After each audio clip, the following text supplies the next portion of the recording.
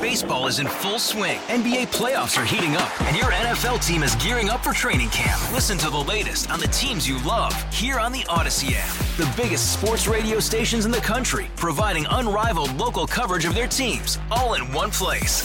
Exclusive interviews with players, coaches, and team executives, streaming live and always available on demand. Stay in the know with your favorite teams right here on the Odyssey app. 4:08 drive time with DeRusha. So glad to have you hanging out with us on this rainy. Man, anybody else this morning? Wasn't it weird? Right around 6 o'clock this morning, I wake up and just the rain pounding against the house. You're like, what is going on? It's February 8th. I don't know. It's strange. As much as I don't really care for the cold weather, mid-30s, I think it's going to restore a little bit of equilibrium to our lives. I'm ready. I'm ready for like sort of normal-ish February weather. Will I be complaining about the cold next week? Yes, 100%. 100%. Will you be enjoying the warmth of Fort Myers the week after? Also, yes. Is that the week where there's potential snow? I think so. Oh, what a shame. That is a bummer, isn't it? What was the snowstorm we missed last year when we were 20 inches. 20 inches. Yeah. Boy, I'm surprised my wife let me go back to Fort Myers after that last year. It is Thursday, and it's time, thanks to the Minnesota Pork Board, for DeRusha Eats. Sometimes we like to bring other writers and other voices in the food community in. Sometimes we have chefs, we have farmers, we have bartenders. And today we have Ali Elabbady, who also goes by Egypto Knuckles. Word. It's very sort of badass, you know? You know. Can I say that on the radio? Was that all right? You just did. Okay. Sometimes I forget. I'm like, I don't know what the rules are. All good. Ali, it's so great to have you with us. Thank you for having me. I appreciate you. You've done so many different things in the food space. You've been a freelance writer, a podcaster, a radio host, video producer. Yeah. What is it that got you into food? To be honest, I've done music writing for the past 20 years, to be honest with you. And my food writing kind of came by fluke. So to speak. In about 2019, I did a live Twitter thread for some odd reason or another when Trader Joe's released an Arab dessert to the masses via their supermarket aisle. Yeah. And Sarah Brumble, big shouts out to Sarah Brumble over at City Pages, noticed what I did. And she was like, hey, how would you like to write about it? And that kind of sparked the initial journey. Isn't that crazy? The power of social media to have someone get discovered in that way. Yeah, it's a wild discovery, but I'm happy for it. She saw the talent in me early on and kept encouraging me to write and really express honest feelings regarding food and the food scene in particular. So, how was that Trader Joe's item they released? If you're in a pinch, it's great. But if you're trying to seek mom's homemade Arab desserts, you're gonna be missing the mark. Right. Ali Elabbady is with us. We're talking food here in the Twin Cities scene. And just this morning when you and I were chatting about what we wanted to talk about today, there has been a lot of action, sort of new restaurants opening up. No question. And one of the restaurants that you've been interested in, based on some of the writing you've done before, is a restaurant called Dario. Yes, which just opened in the North Loop. Absolutely, yeah. Rachel McLeod of Cornelius Pasta Company, who's been doing artisanal pasta for a while now. I knew her through mutual friends of mine and stuff like that, and participated in the pasta drops during the pandemic and stuff like that. And she was making and you say artisanal, it is artisanal. It's an emphasis on the art. Her pasta is gorgeous, and the fact that it's treated with if you remember the Common Roots Cafe over on Lindale and stuff like that. The fact that all the ingredients come within a 500-mile radius and stuff like that within the state, as far as that's concerned, is uncanny for a pasta maker. It's crazy. And it's so delicious. It's amazing. Yeah. Yeah.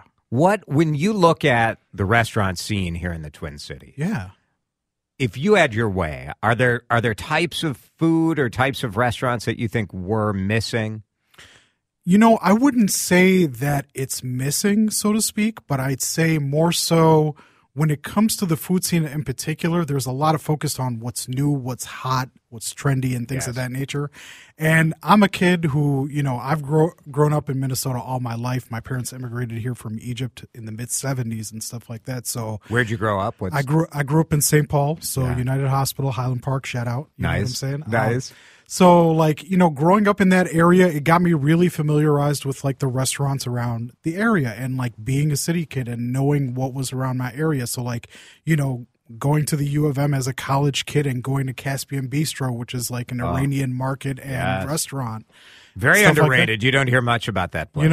And or on the West Bank with Dilla Ethiopian, where else are you going to find good Ethiopian food on the West Bank? You know what I'm saying? So. Do you think things have gotten better as far as having more of a representation of you look at the population we have around here for a long time, it sort of felt like, those restaurants, I always struggle with this. Restaurants that get kind of put in this bucket of that's ethnic food. Mm-hmm. And you're like, well, the talent and the dedication and the heart is at the same level or greater than any of the acclaimed type restaurants. It's interesting not only how it's looked at as ethnic food, but then as certain crazes start to come along, tend to get reappropriated back into the healthy vegan, given a certain buzzword, you know what I'm saying? As far as that's concerned, with all the labels that we're facing around with gluten-free, vegan, you know what I'm saying?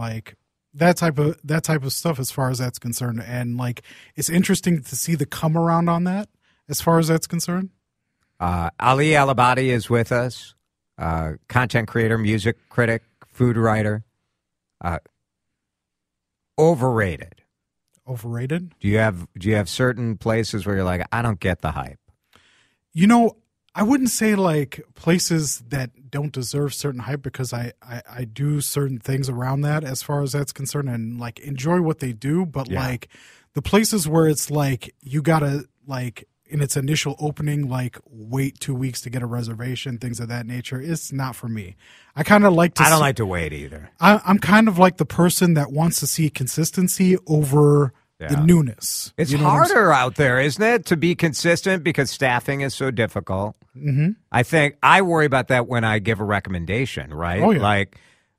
4 years ago, I was confident. If I told you to go to a place, it was going to be good. Today, I am nervous because you feel like it was great when it opened, or it was great when I went there. I try to go 2 weeks or 3 weeks after it's opened. Yeah. But then you don't know. You just don't know. Yeah, absolutely. And I think at the same time, when you're looking for that consistency, that's where you got to see diversity in the food market and restaurant market in particular.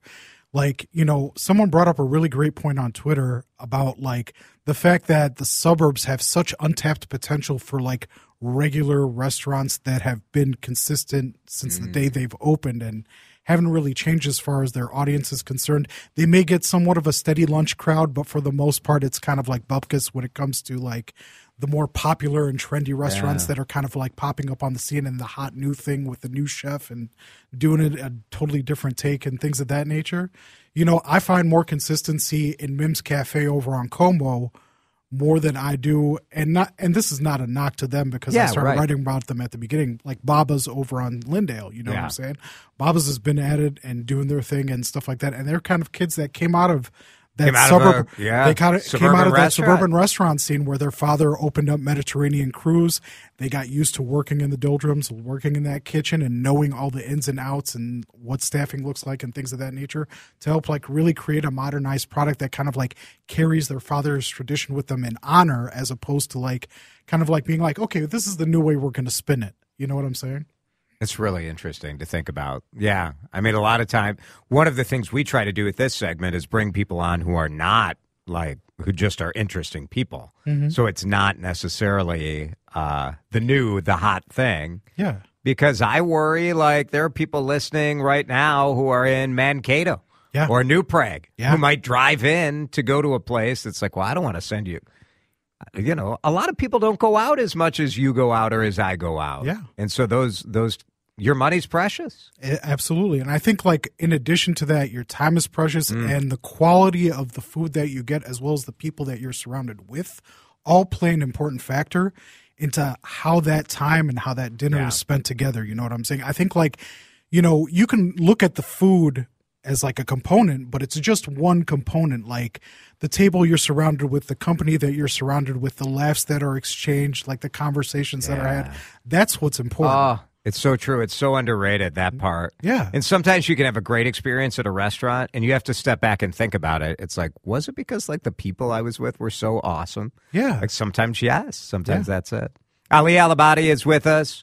You can follow him on Twitter or X at Egypto Knuckles. Yes, indeed. Which I'll have you explain what that means when we come back. One texter is mad that I asked you to say an overrated restaurant. It is sort of a mean question. It's okay. Put you on the spot. You could have turned it around on me. That would have been the move. I could have, but like at the same time, you know what? I mean, like I think in the economy that we're in, as well as post-pandemic landscape, to sit here and like badmouth a restaurant, it's not worth it. Yeah, I like that.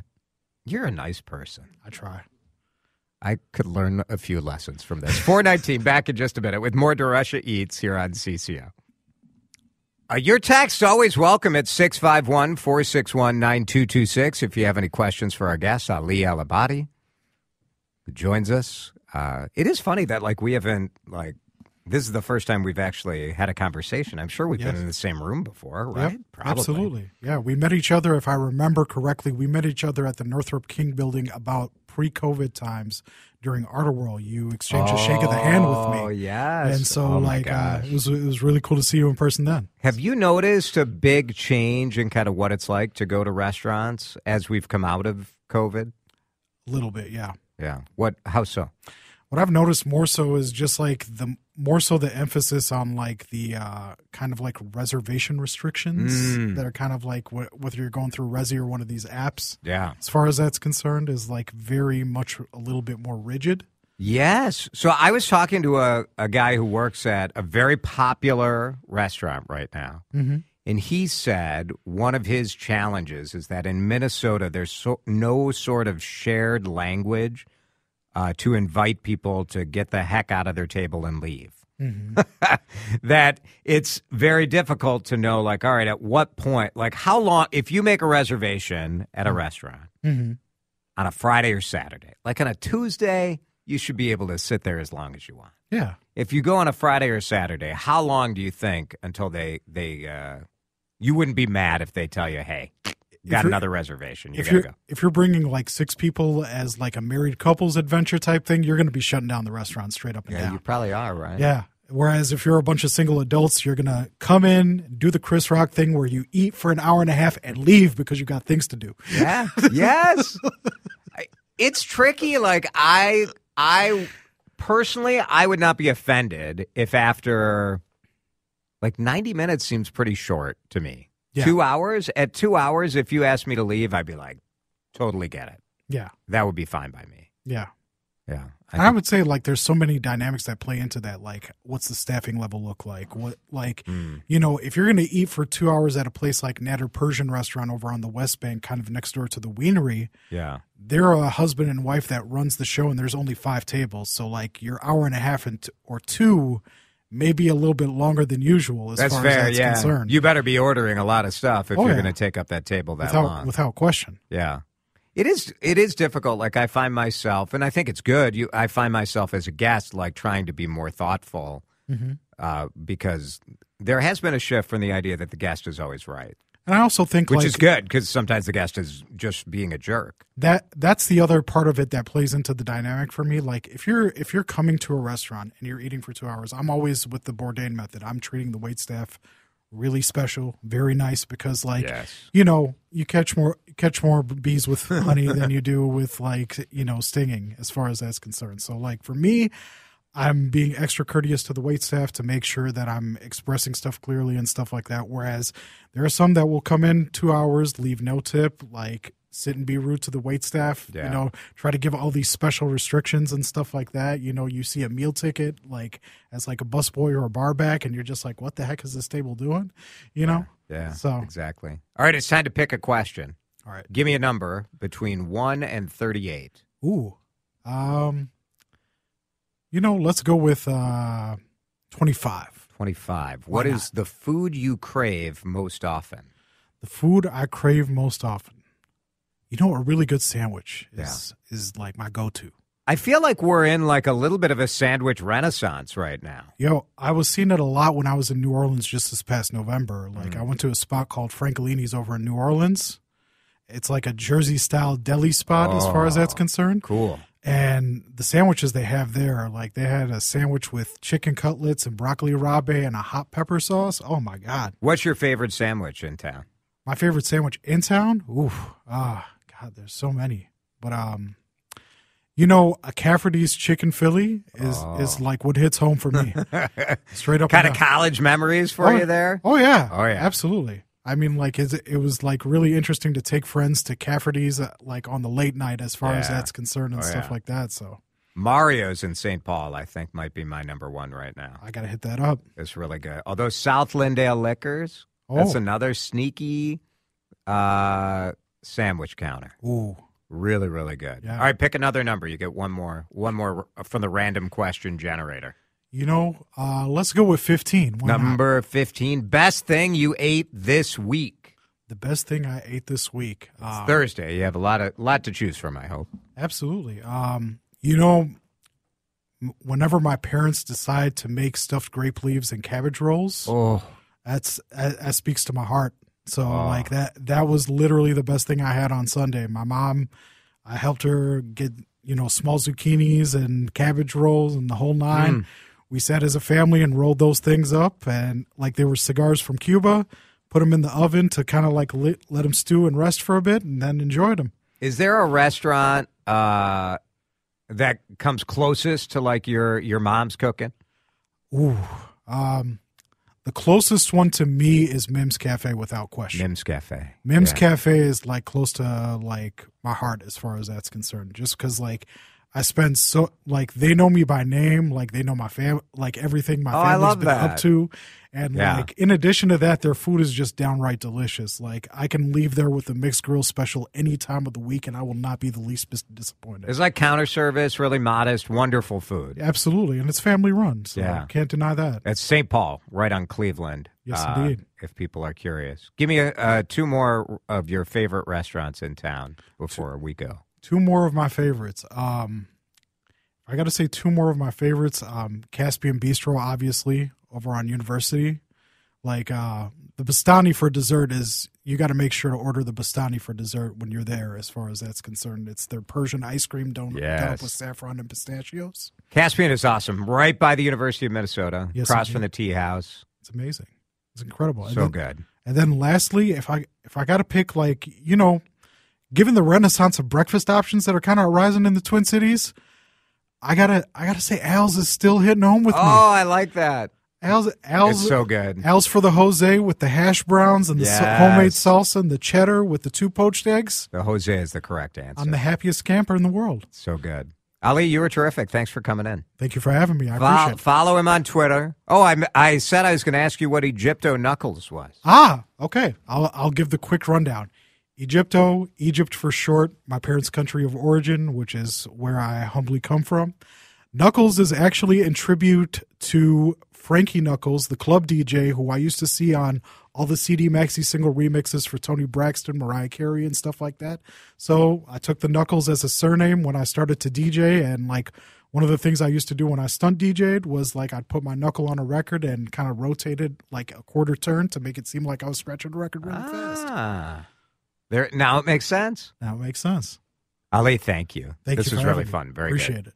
4:31. That's DeRusha Eats. In just a minute, the head of the downtown council, Adam Duininck, will come in, probably to call all you guys who are working from home a bunch of losers.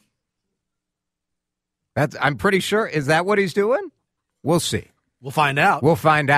I'm going to guess no. I'm going to guess that's not the tack that Adam's taking. It might be the tack I'm taking, though. We'll be right back. Hey, Rob Bradford here. I have set out on a mission with my good friends at FanDuel to prove what I have known for some time. Baseball isn't boring.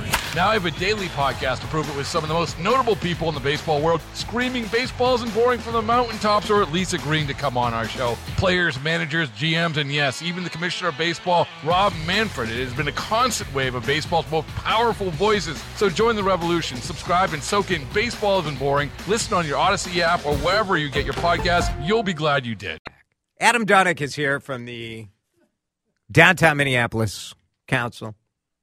Adam, you'll laugh at this before I get into loser talk, because you got to lift that microphone up. Adam, how tall are you? I'm about 6'2". 6'2". You're pretty tall. Pretty tall. See, now that microphone won't. Yesterday I was having the opposite problem with this microphone. It kept bouncing upwards, and yours is... There you go. It's fine. We're doing great here today. You'll laugh at this. I get an email offering me, like, hey, Jason, would you like to have Carole King on the show? Mm-hmm. And I'm like, Carole King? Like, that's a pretty big name. I'd love to have Carole King on the show. So I said yes. And then it was set up, and it turned out it was the actress who was playing Carole King in a show. So then I had to email back and say... Never mind. Like, right. I don't want the. This is what I'm doing. This is what life is like when you work downtown at an office. It's just mishap after mishap. You had yesterday your big sort of state of downtown meeting, mm-hmm. and the headline. Did you want the headline to be Minneapolis Mayor Jacob Frey says that you people working from home are losers? If I could wave my magic wand, I don't think that would have been the headline. But the good news is we've never had so many people talking about the state of downtown. So I'm trying to put a Did you set it up? Was this a marketing ploy to get people talking about downtown again? If it was, I wasn't made aware of the ploy or the plan. I think the mayor was clearly joking. Mm-hmm. And I think he, as kind of the top bully pulpit occupier for the city, mm-hmm. is trying to beat the drum and say, like, please come back downtown. Very much so. He was kidding in the one hand. People laughed in the room. I was there. But he's been one of the loudest outspoken people about getting people downtown. He wants more workers back here. He wants more employees back here. He wants more businesses open. I was with BOMA this morning speaking to their group, just kind of giving an overview of the There's the building council. Owners and managers. Yeah, thanks for clarifying the acronym. But they were very excited about the mayor's comments. So there are some people down here. Well, they think that people working from home are losers. They would like to see more people down here. I'm not going to quite take the bait. No one is a loser mm-hmm. for making a choice that's best for your family. And we have to acknowledge that as people are making these choices and they're looking at the financial savings that they're achieving by working from home, the perception of having more time for family and friends or more flexibility, that people who are working from home entirely, which I would categorize as different from the hybrid folks who are mm-hmm. coming in 1 day or 2 days a week, for the people, which your data showed it's about 35% of our former downtown population is gone. Mm-hmm. So for them, like, they're going to need something other than being called a loser to get them to come back downtown, right? Right. What they've essentially done is created their different community. They get their coffee where they live. They go do their dry cleaning, get their haircut, do all these sorts of things they used to possibly do downtown. They do that in their own community.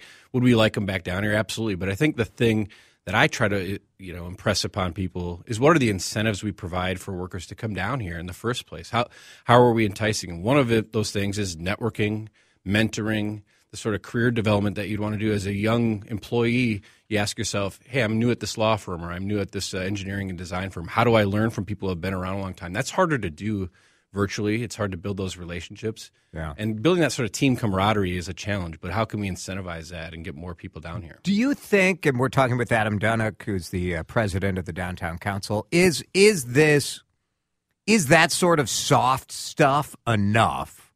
Or do we need to, well, to me, you have two choices. One, You got to pay people more to have them come to the office, or you got to give them free parking, or you have to subsidize daycare. Discounted parking, discount. Yeah. Discounted. Now, the city has done some things. Like I have this $59 parking card that I can use for 14 days.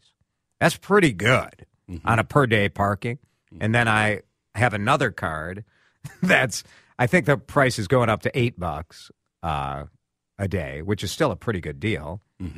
And so I use that for the other 6 days I'm in the office downtown. So it works out pretty well. There are bargains out there, but it's still, people say, like, I'm not going to pay $200. Yeah, and you think about the cost of a meal downtown and parking and all that. It's all more. That adds up. It's absolutely. real stuff for people. I think one thing, there's other cities and communities looking at incentivizing the business, saying we'll give you a TIF extension, a tax increment finance extension, or we'll help provide some business subsidies if your workers come downtown a certain amount of days, if your employees are here. Interesting. So there's been some of that. I met with a developer today, so that's what's helped Milwaukee come back. Their downtown is a little bit busier. They have a number of employers who require 3 days a week for their employees. Can we think about some of those bigger picture ideas? I think it's a mix of the individual employers and the individual sectors kind of figuring out what works best for them, and what are some other big picture policy items we could do too. Adam Duininck is here from the Downtown Minneapolis Council. One of the things I think about is whether we just look at our population downtown of workers and sort of say, like, all right, this is maybe where we're going to be. Like, it'll ebb and flow, but this is maybe reality. Yesterday, you guys announced that Hennepin Healthcare is the new number one employer downtown. Target is number two. But Target's numbers are also sort of inflated based on the number of people who actually come down to the office for them. Is that significant? Does that change downtown? It certainly shifts the locus of where the people are, because Hennepin Healthcare is not in what we would – it's 5 or 6 blocks off of Nicollet, which is what we traditionally think of as the heartbeat. Right. It's in a different place for sure, and I think the positive news about our top employers is that 10 out of the 15 top employers added employees, so that's a good indication. Target didn't add any; they stayed the same. But Hennepin Healthcare added. It's growing. Yeah, their employee base is growing, which is good news. And they have to be here. Absolutely, they have to be in person. They're working in that sector. I think, it's more. What do we think about the central business district? What that's going to look like long term? It's just going to be slightly different. I think what you're raising is what our 2035 plan, our long range vision, is trying to understand in the balance of live, work, and play. Which of those three categories are people spending more time? And increasingly, this happened pre-pandemic, but it's been accelerated. Increasingly, people are coming down here to live and to go out. And so how do we have a downtown that caters to those audiences? We need to do all three things. It's not that we do not pay attention to the people that come down to work. It's just going to take a little longer, right? Do you think it's productive to be talking so much about work from home? Because to my interpretation is that it seems like people they get really upset when you sort of threaten that they're going to have to come back to work. I don't. Because you're working on so many other things. Exactly. As long as there's a worker shortage, I don't think it's that helpful to talk about it. I really don't. I think and the discourse on this over the last year or two has kind of shifted. At first, there were a lot of employers who talked to themselves about what should we mandate, what can we do, and now that's shifted into we have to have flexibility because people have choices. If their employer says you have to be down here 5 days a week, then all of a sudden some people might say, well, I'm going to go work somewhere else. Yeah. Yeah, I've shifted my thinking on this where I really, frankly, until like Hennepin County makes people come down, I think pretty much everyone else can just shut up because if the county isn't going to make people come down, certainly a private business should do whatever the heck they want. And it is what it is. Like, let's talk more about what downtown is going to look like as a neighborhood and how are we going to fashion transit in our community if people aren't all coming to the central hub. That's true. Like, these are tough challenges, but also exciting. Yeah, that's where there's opportunity. I think we do need to start to rethink some of those things. The downstream impact of the lack of tax revenue. We saw the article in the newspaper recently about that. There's been a fair amount of discussion about that. Without people down here, if there's depleted values and people are contested the taxes that they're supposed to pay for property taxes. That's going to have a big impact on Hennepin County, No doubt. the city, the school district, so forth. You go on. And so what's that going to mean for our properties, for residents? It's going to drive up the taxes for property owners, for non-commercial industrial properties. Right. And so what's the impact of that public policy-wise? These local units of government have to understand that and I think grapple with some really difficult decisions. You referenced the transit system. That was designed to bring people downtown. It was also designed for a 9-to-5 schedule. Right. How different is that going to be? Neither, but yeah. We need to think about flexibility in some of these systems, I think, longer term. Yeah. Yeah, it's stuff that people have been talking about, but there was no real urgency to it. And now we see. It's like, oh, yeah, like everyone's assuming that the city of Minneapolis and the schools and the county are not going to cut their spending. Mm-hmm. Like, there's going to be a big hole. It's just the reality. The loss in value and tax revenue from a couple downtown businesses is equal to the total collections from, like, one of our wards in Minneapolis. Like, so it is a big deal. It's not just about protecting the fat cat, investors from wherever who own the buildings. Mm-hmm. It's figuring out, like, all right, well, how do we make this new future work? And the other thing it opens up an opportunity for is if there's discounted space, if there's space available at a decent price, can some entrepreneurs take those spaces? Can we foster small business growth? Can we rethink the use for skyways, for example? Can we have Nicollet Mall serve a different retail purpose? What does retail look like? It maybe isn't just a shop where you go in and buy your clothes or the things you need. It could also be experience-based, that sort of activity versus going downtown to go to the Puttery, for example. Things like that are doing really well. The experience-based retail isn't really just brick and mortar.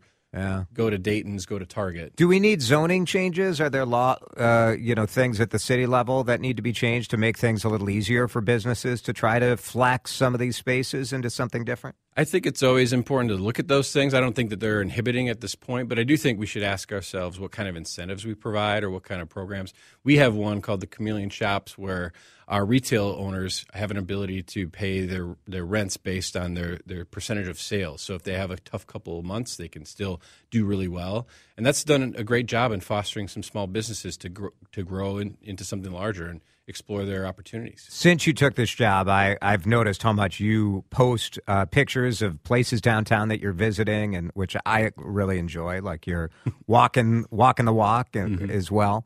What's the most fun thing you've done downtown lately? Lately, I'd have to say hitting up the Ice Bar, which was there for the Great Northern Festival. A lot of fun. Had a great time. I saw the mayor there. I saw RT Ryback and a few other friends and some folks from our team. And then getting to that was fun. That was a great time. It was really good. It was fun to see so many people down on Nicollet Mall. It was a lot of energy. Yeah. And then seeing a few Timberwolves games too. They're exciting. They're playing well. It's a great environment. The team is doing great, and it's just fun to come down and have a good time at Target Center.